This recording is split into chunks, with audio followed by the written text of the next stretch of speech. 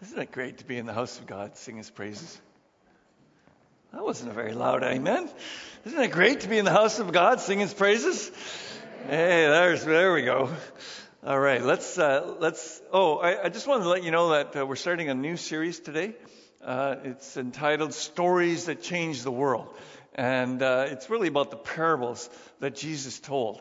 And, last week we talked about the petty differences that we have, and sometimes they get in the way and distract us from the main reason that we are the Church of Christ, and what we're called to do, and how we need to be careful not to let those things get in the way. But today we want to talk about a much deeper division that can happen within the church, much more important to get it right.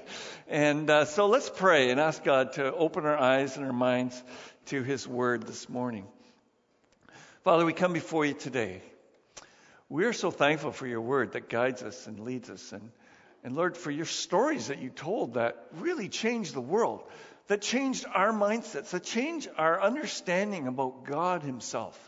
And so, Father, this morning as we open one of these up, we pray that we would understand you better than ever before. And we would get tied into who you really are, what your heart really is, what it's all about, what you're all about, really. And so, Father, I pray that you would anoint me, that I might speak your word in power and in truth, and anoint our ears, Lord, that we might hear what the Spirit is saying to the church this morning. For we ask these things in Jesus' name. Amen.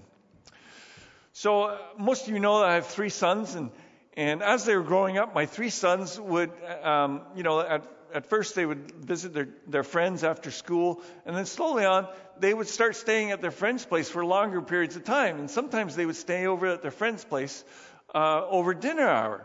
And they started coming home and they started saying, my friends are weird. They, in their family, they don't eat dinner together. They kind of eat separately, and sometimes, and we kept hearing this over and over again from our kids.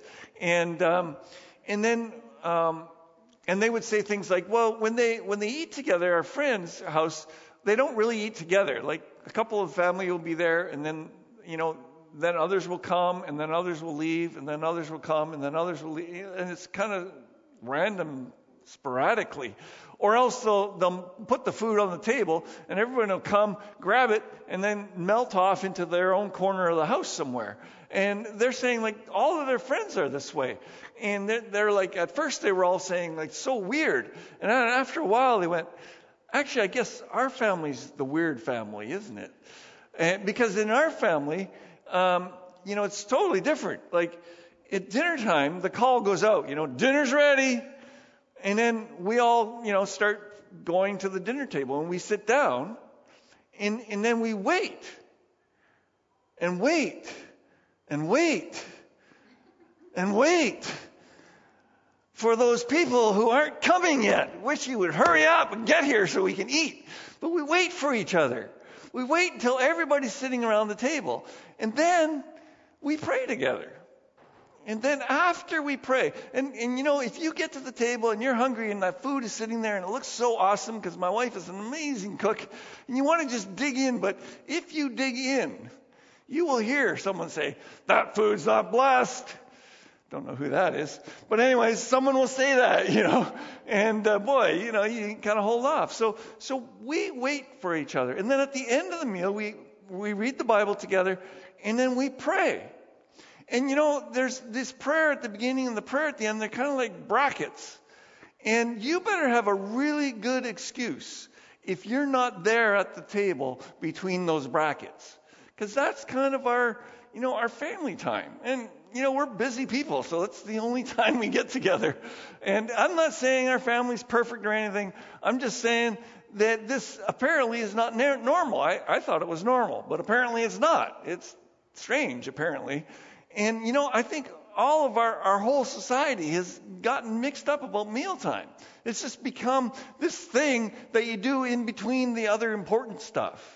You know, like in our culture, we now have fast food, right? So that you can just get your meal done with real quick. And it's not fast enough so that you can stand at a counter and get your meal 2 minutes later.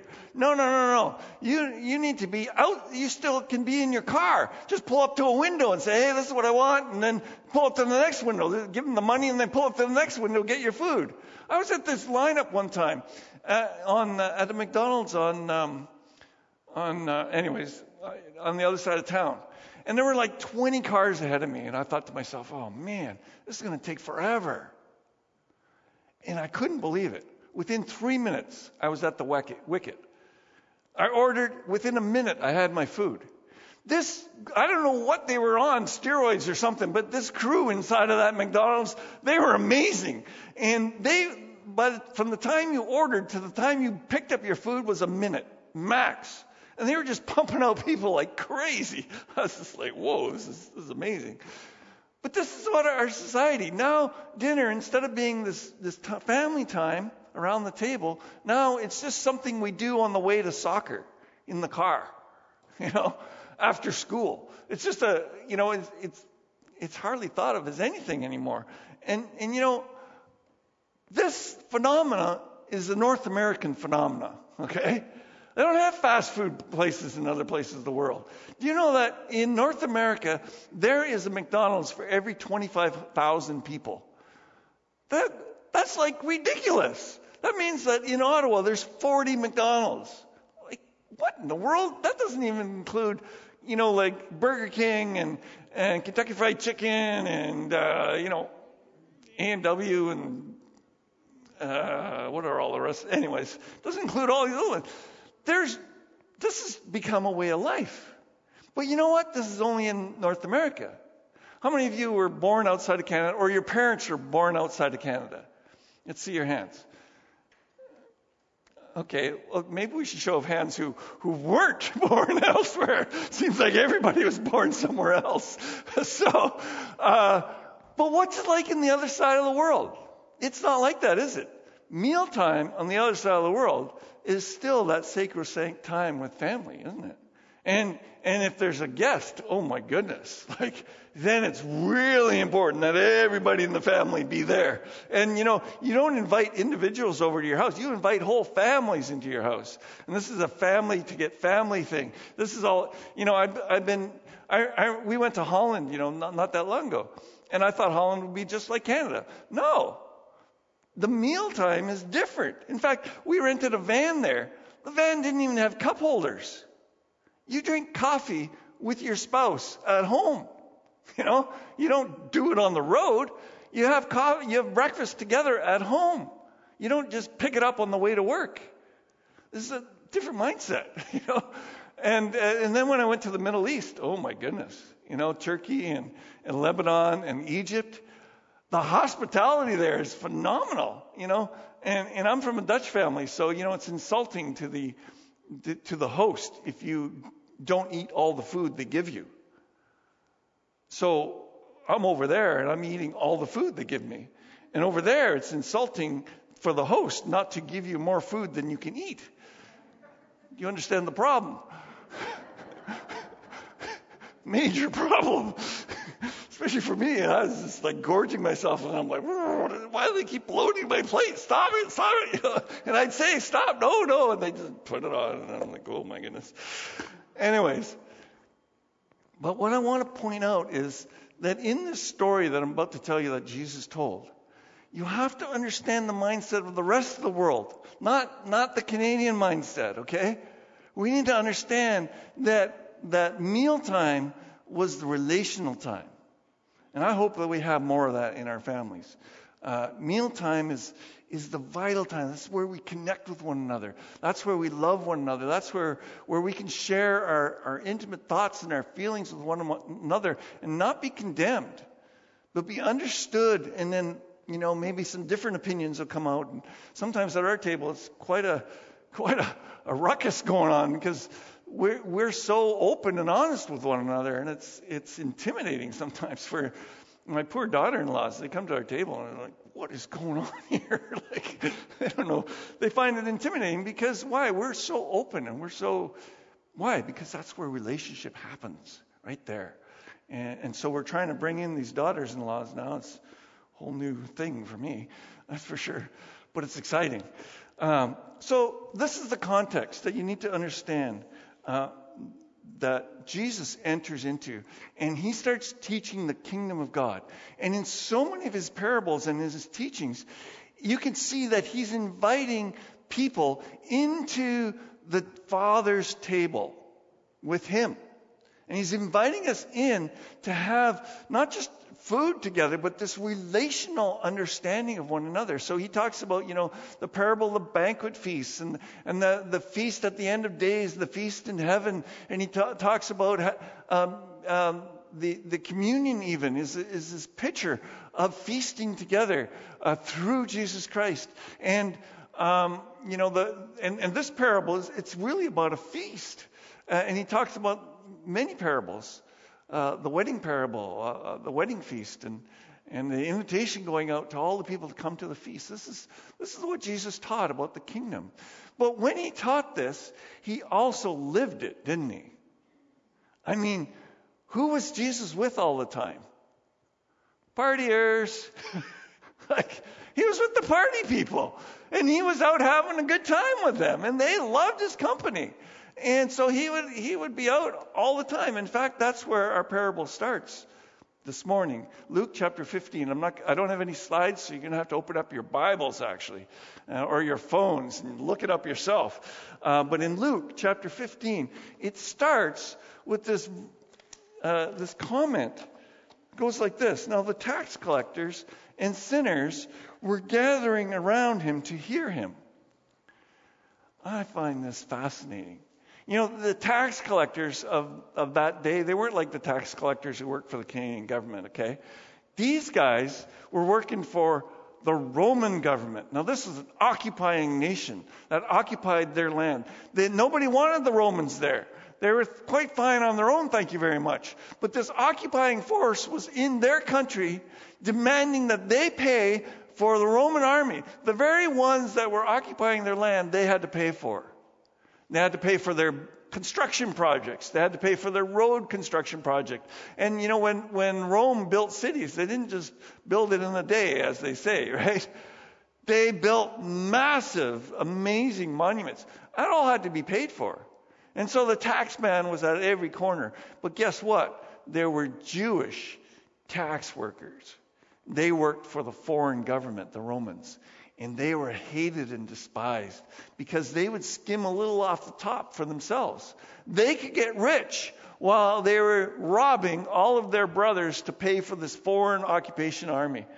Nobody liked these people. They were traitors to their own countrymen. And so they were despised.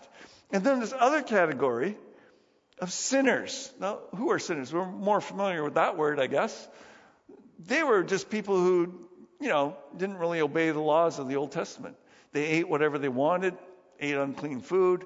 They ignored the synagogues. They didn't bother going to church at all. They kind of ignored the religious teaching. They probably didn't pray that much. They didn't go to church. They weren't, holy. They weren't righteous people. But you notice what it says in this verse? These were the people gathering around Jesus. This verse in the Bible, it just floors me. I'm just like, what in the world? How come when I preach, the room is filled with you guys? The straight-laced, clean-cut people.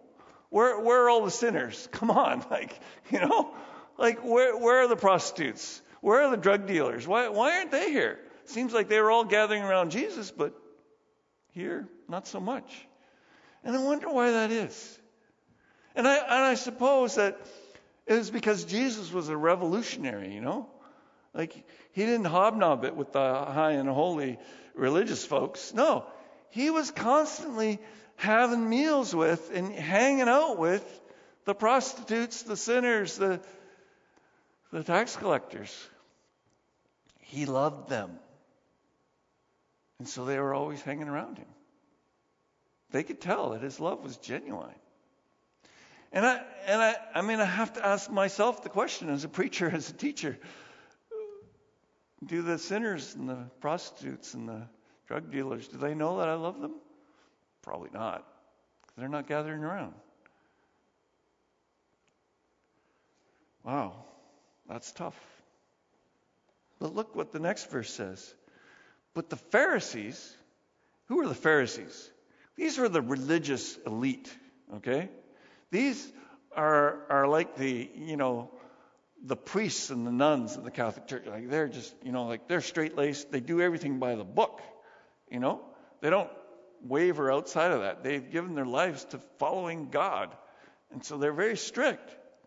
And the teachers of the law were the people who took the Bible and then they did my job. They interpreted it for the people. This is what this means. This is how you have to obey it. This is the way the law says, and this is what you need to do. And so these are very religious people.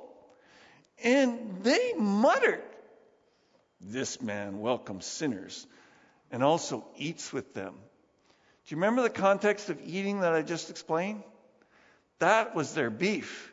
You see, they said, you're eating with them, so you're inviting them into your close circle of friends, your intimate relationships. And how can you do that with these sinful people, of all people?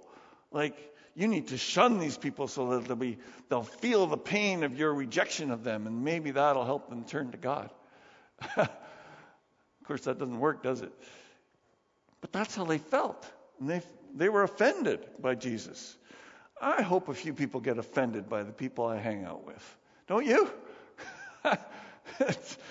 Now, I know as parents, we don't like to hear that. What, you want my kids to hang out with that crowd? Yeah, I do.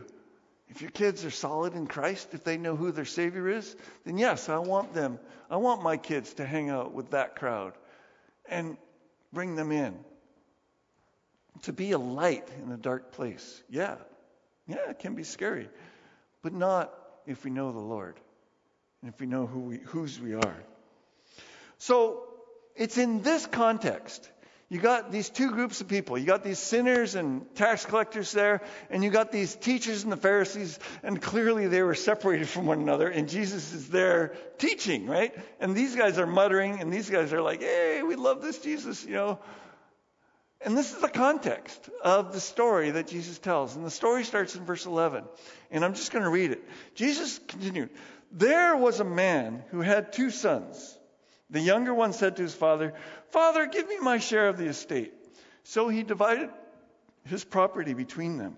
And not long after that, the younger son got together all he had and set off for a distant country and squandered his wealth in wild living.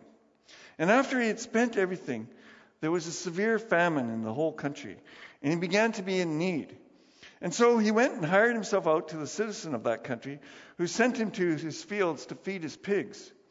And he longed to fill his stomach with the pods that the pigs were eating, but no one gave him anything. Then he came to his senses.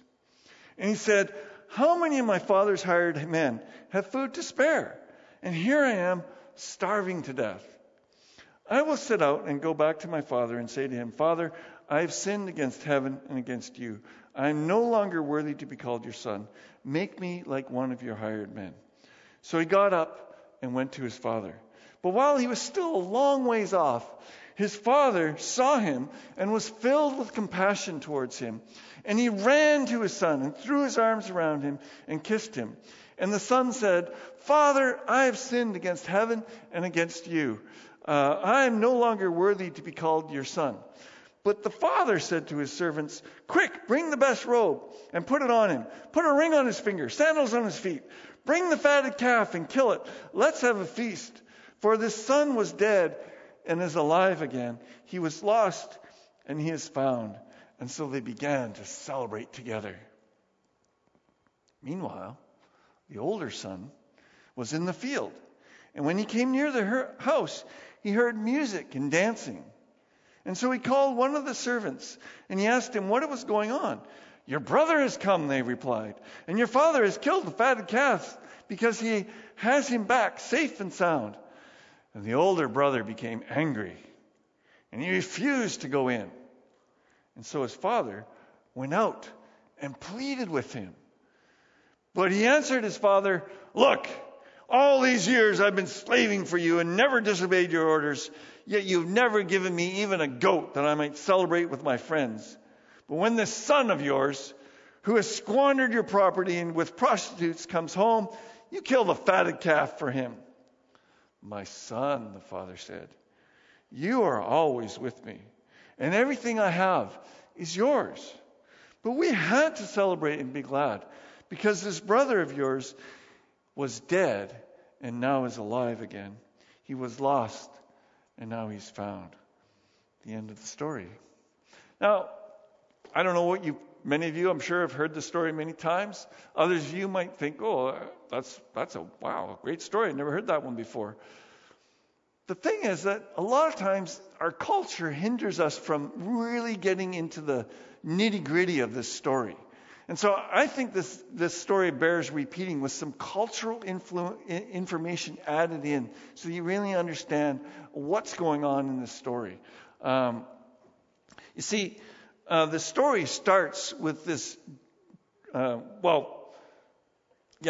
story starts with this, these two sons. Obviously, they were living in a wealthy family. I mean, the family had lands, estate, they had servants, and they had hired help. So this is quite a wealthy family. And the story opens with this younger son with this request: "Can I have my share of the estate?"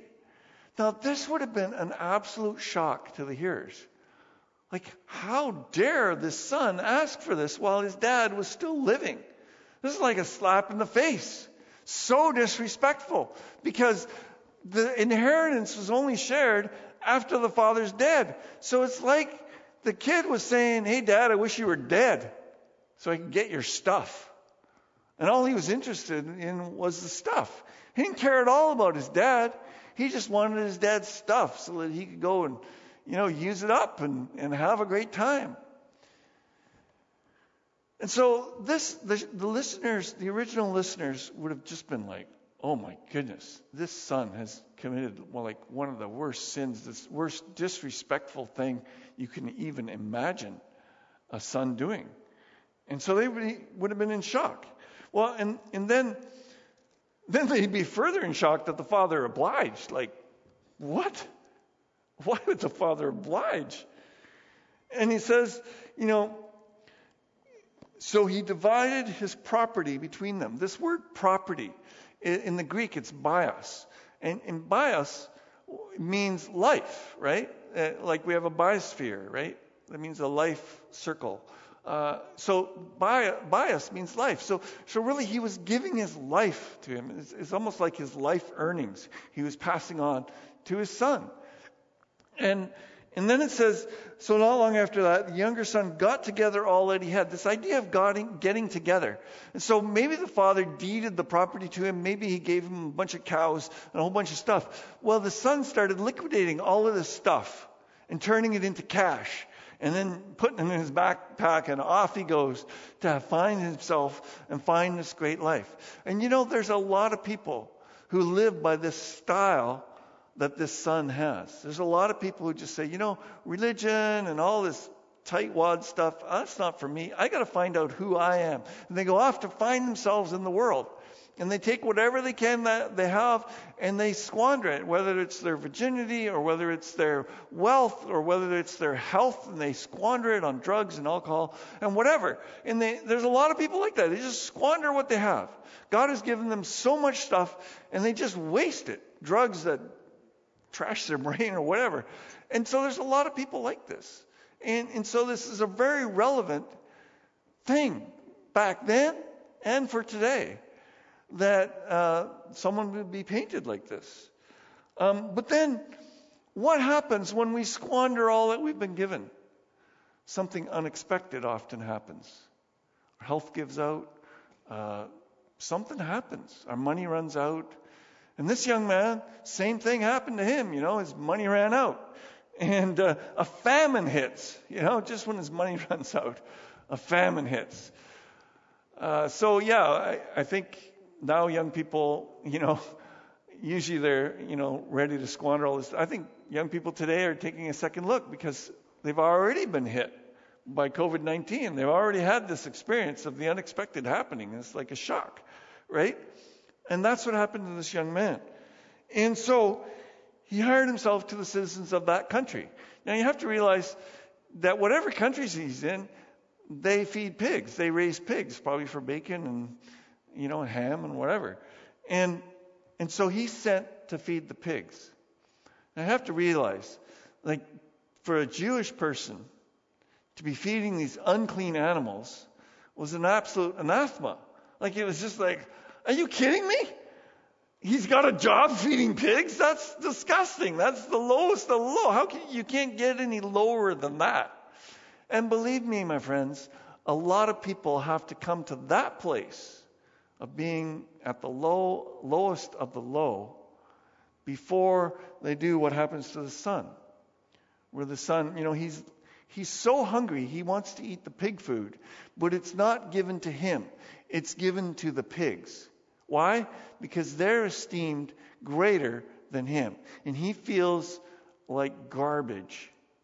He feels worse than the pigs that he's feeding. And he can't even eat their food. People sometimes get this low before they look up. And it says here, he came to his senses. And unfortunately, we, the human race, seem to be like this. We don't catch on when the famine hits. We seem like we have to be brought to our absolute limit before we'll turn to God and just be completely broken. That's why so many people today aren't turning to God, because we live in a wealthy country. Things go well. Even in the pandemic, it hasn't been too bad for our country. And so we don't turn to God very readily. But this man, he came to his senses. And he said, how many of my father's hired men have food to spare? And here I am starving to death. Now I have to realize that in their culture, there was ranking in the family, okay? So there was basically 3 categories of people. Well, 4 if you include the father.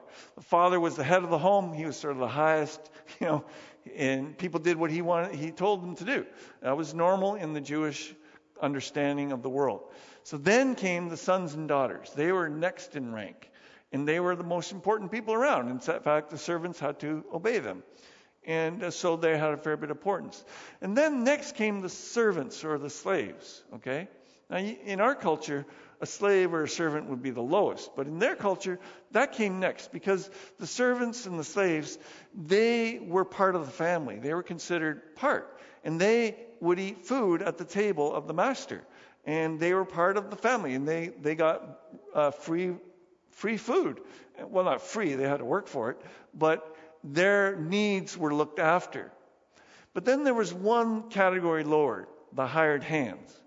And they were lower because there was no responsibility of the family towards these hired hands. They were just migrant workers. They come and they go, and we have no responsibility to look after them, feed them or anything, or house them, nothing. And so they were considered the lowest of the low, whereas a slave had a fair bit of respect and understanding in the family. I know it's different than our society. That's why you have to explain these things, otherwise you don't get it. So when he says, I can maybe be a hired hand, he's planning to offer himself as the lowest possible person on the totem pole. Because why? Because that's what he thinks of himself.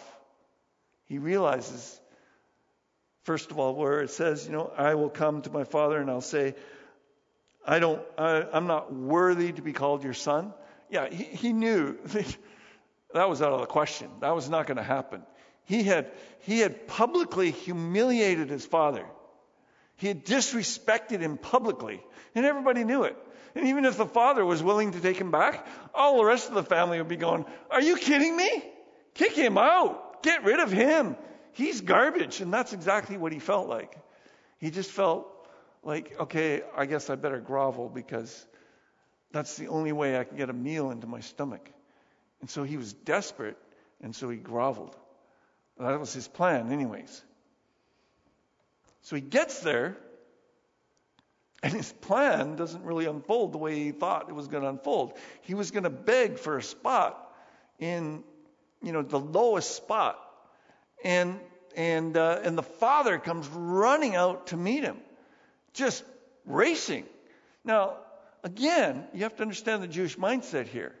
Okay, the patriarch of the family does not run. Okay? Because he would have to hold up his robes to bare his legs and run. And that would be like, no, that's for kids. Patriarchs don't do that. And in fact, what Jesus is painting here is a hero's return. The Roman soldier coming back from battle as a hero, this is how he would be greeted when he came home.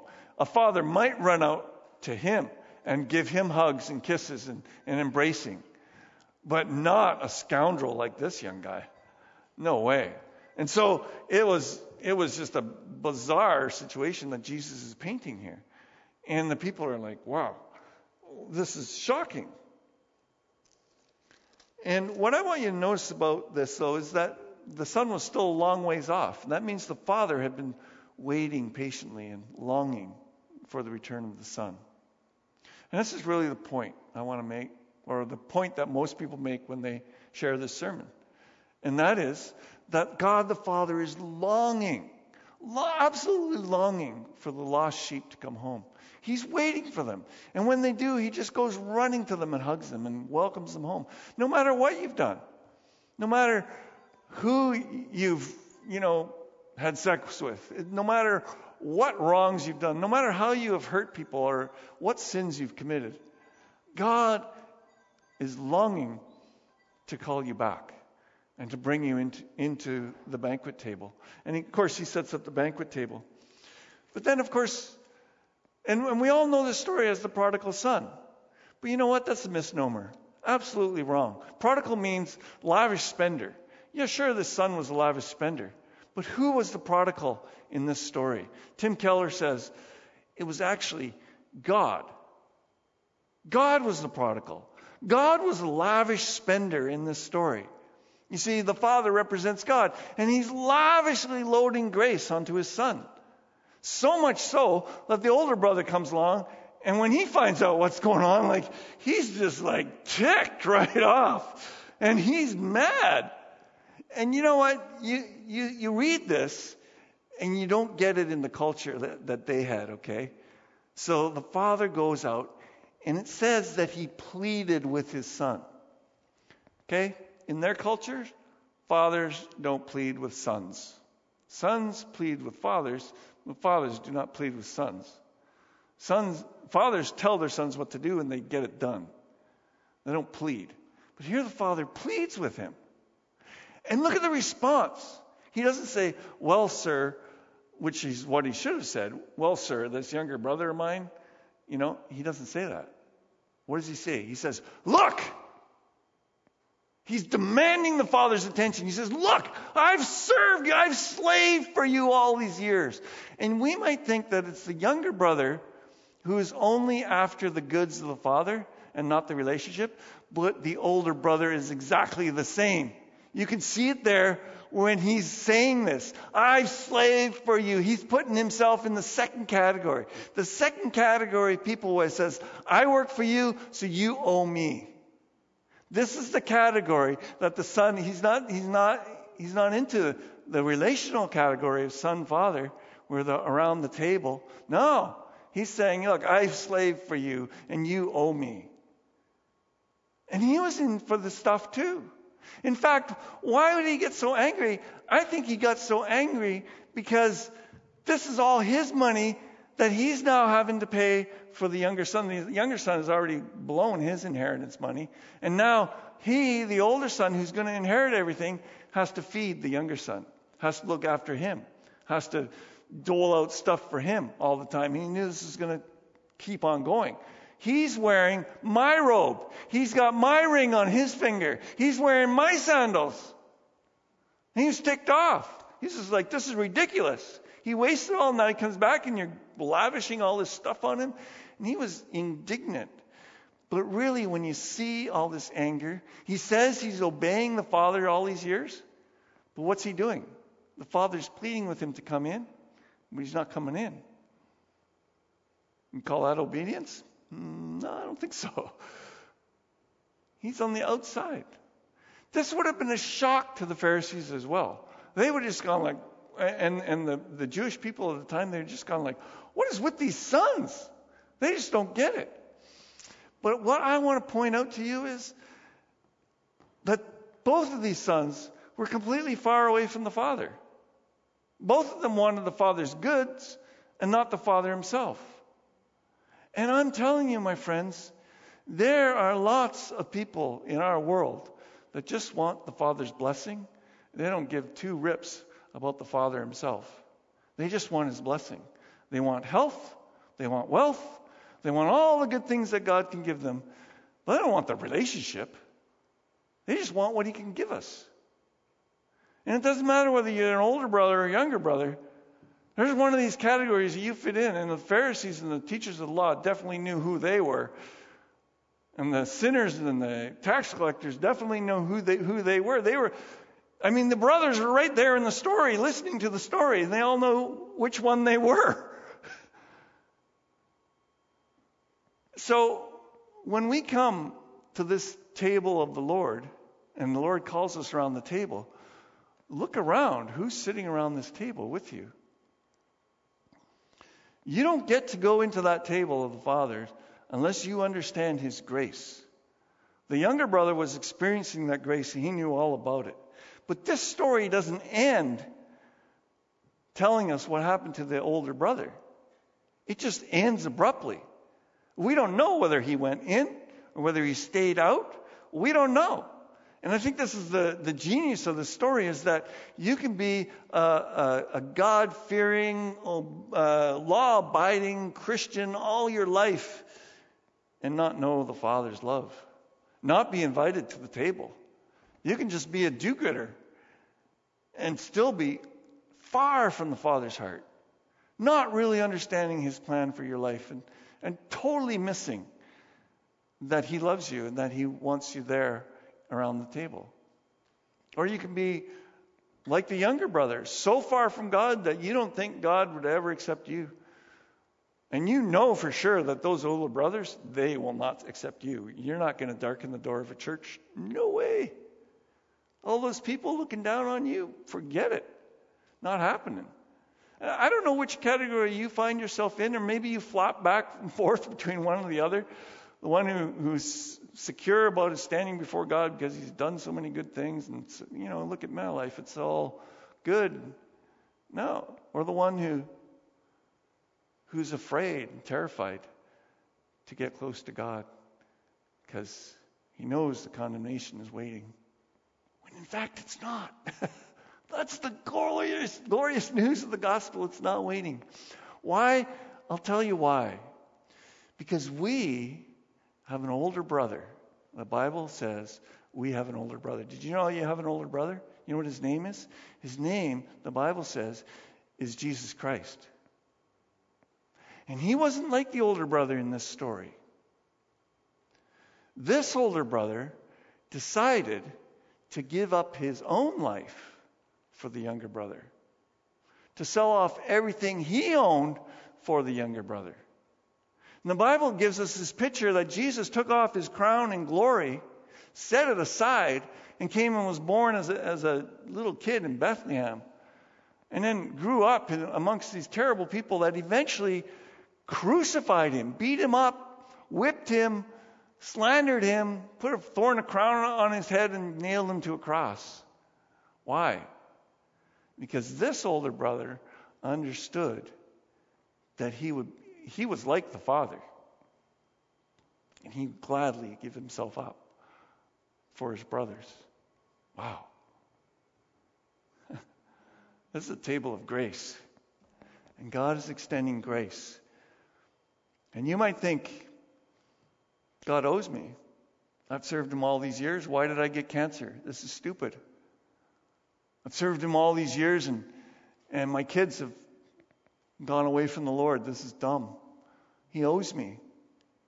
Or maybe you're the one who's just gone off, and he'll never want me back. I don't know who you are today, but I think we all fall into one of these two categories. And we all come to the table through grace. And God the Father is reaching out and says, won't you join my family? I want to eat with you. I want to sup with you. And I want to I want to embrace you. I want to kiss you. I want to have a relationship. And I find myself so often just not really into the Father. I'm into the Holy Spirit, yeah. Send the gifts, Lord. Give me the gift of prophecy. Give me the gift of teaching. Give me the gift of understanding. Give me the gift of healing. I love to pray for people and, give me the gifts. But am I really into that relationship with God the Father, where we commune with one another on a deep level, regularly, daily?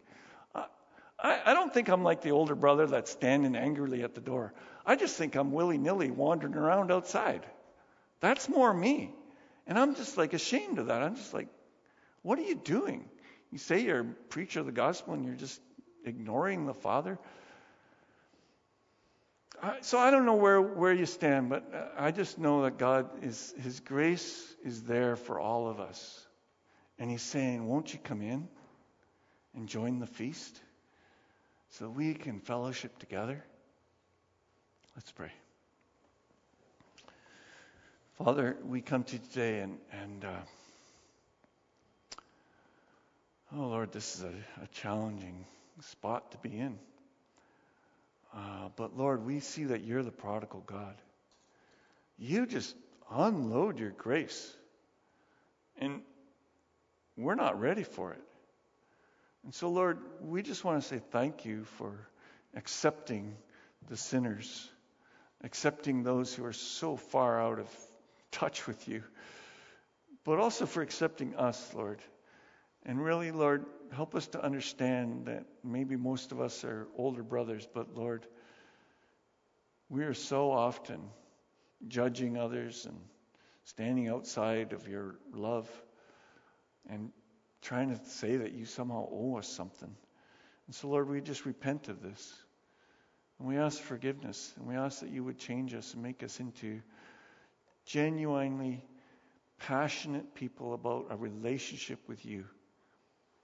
Not for looks, not for glory, not for the gifts you might give us, but just for your sake, Lord Jesus.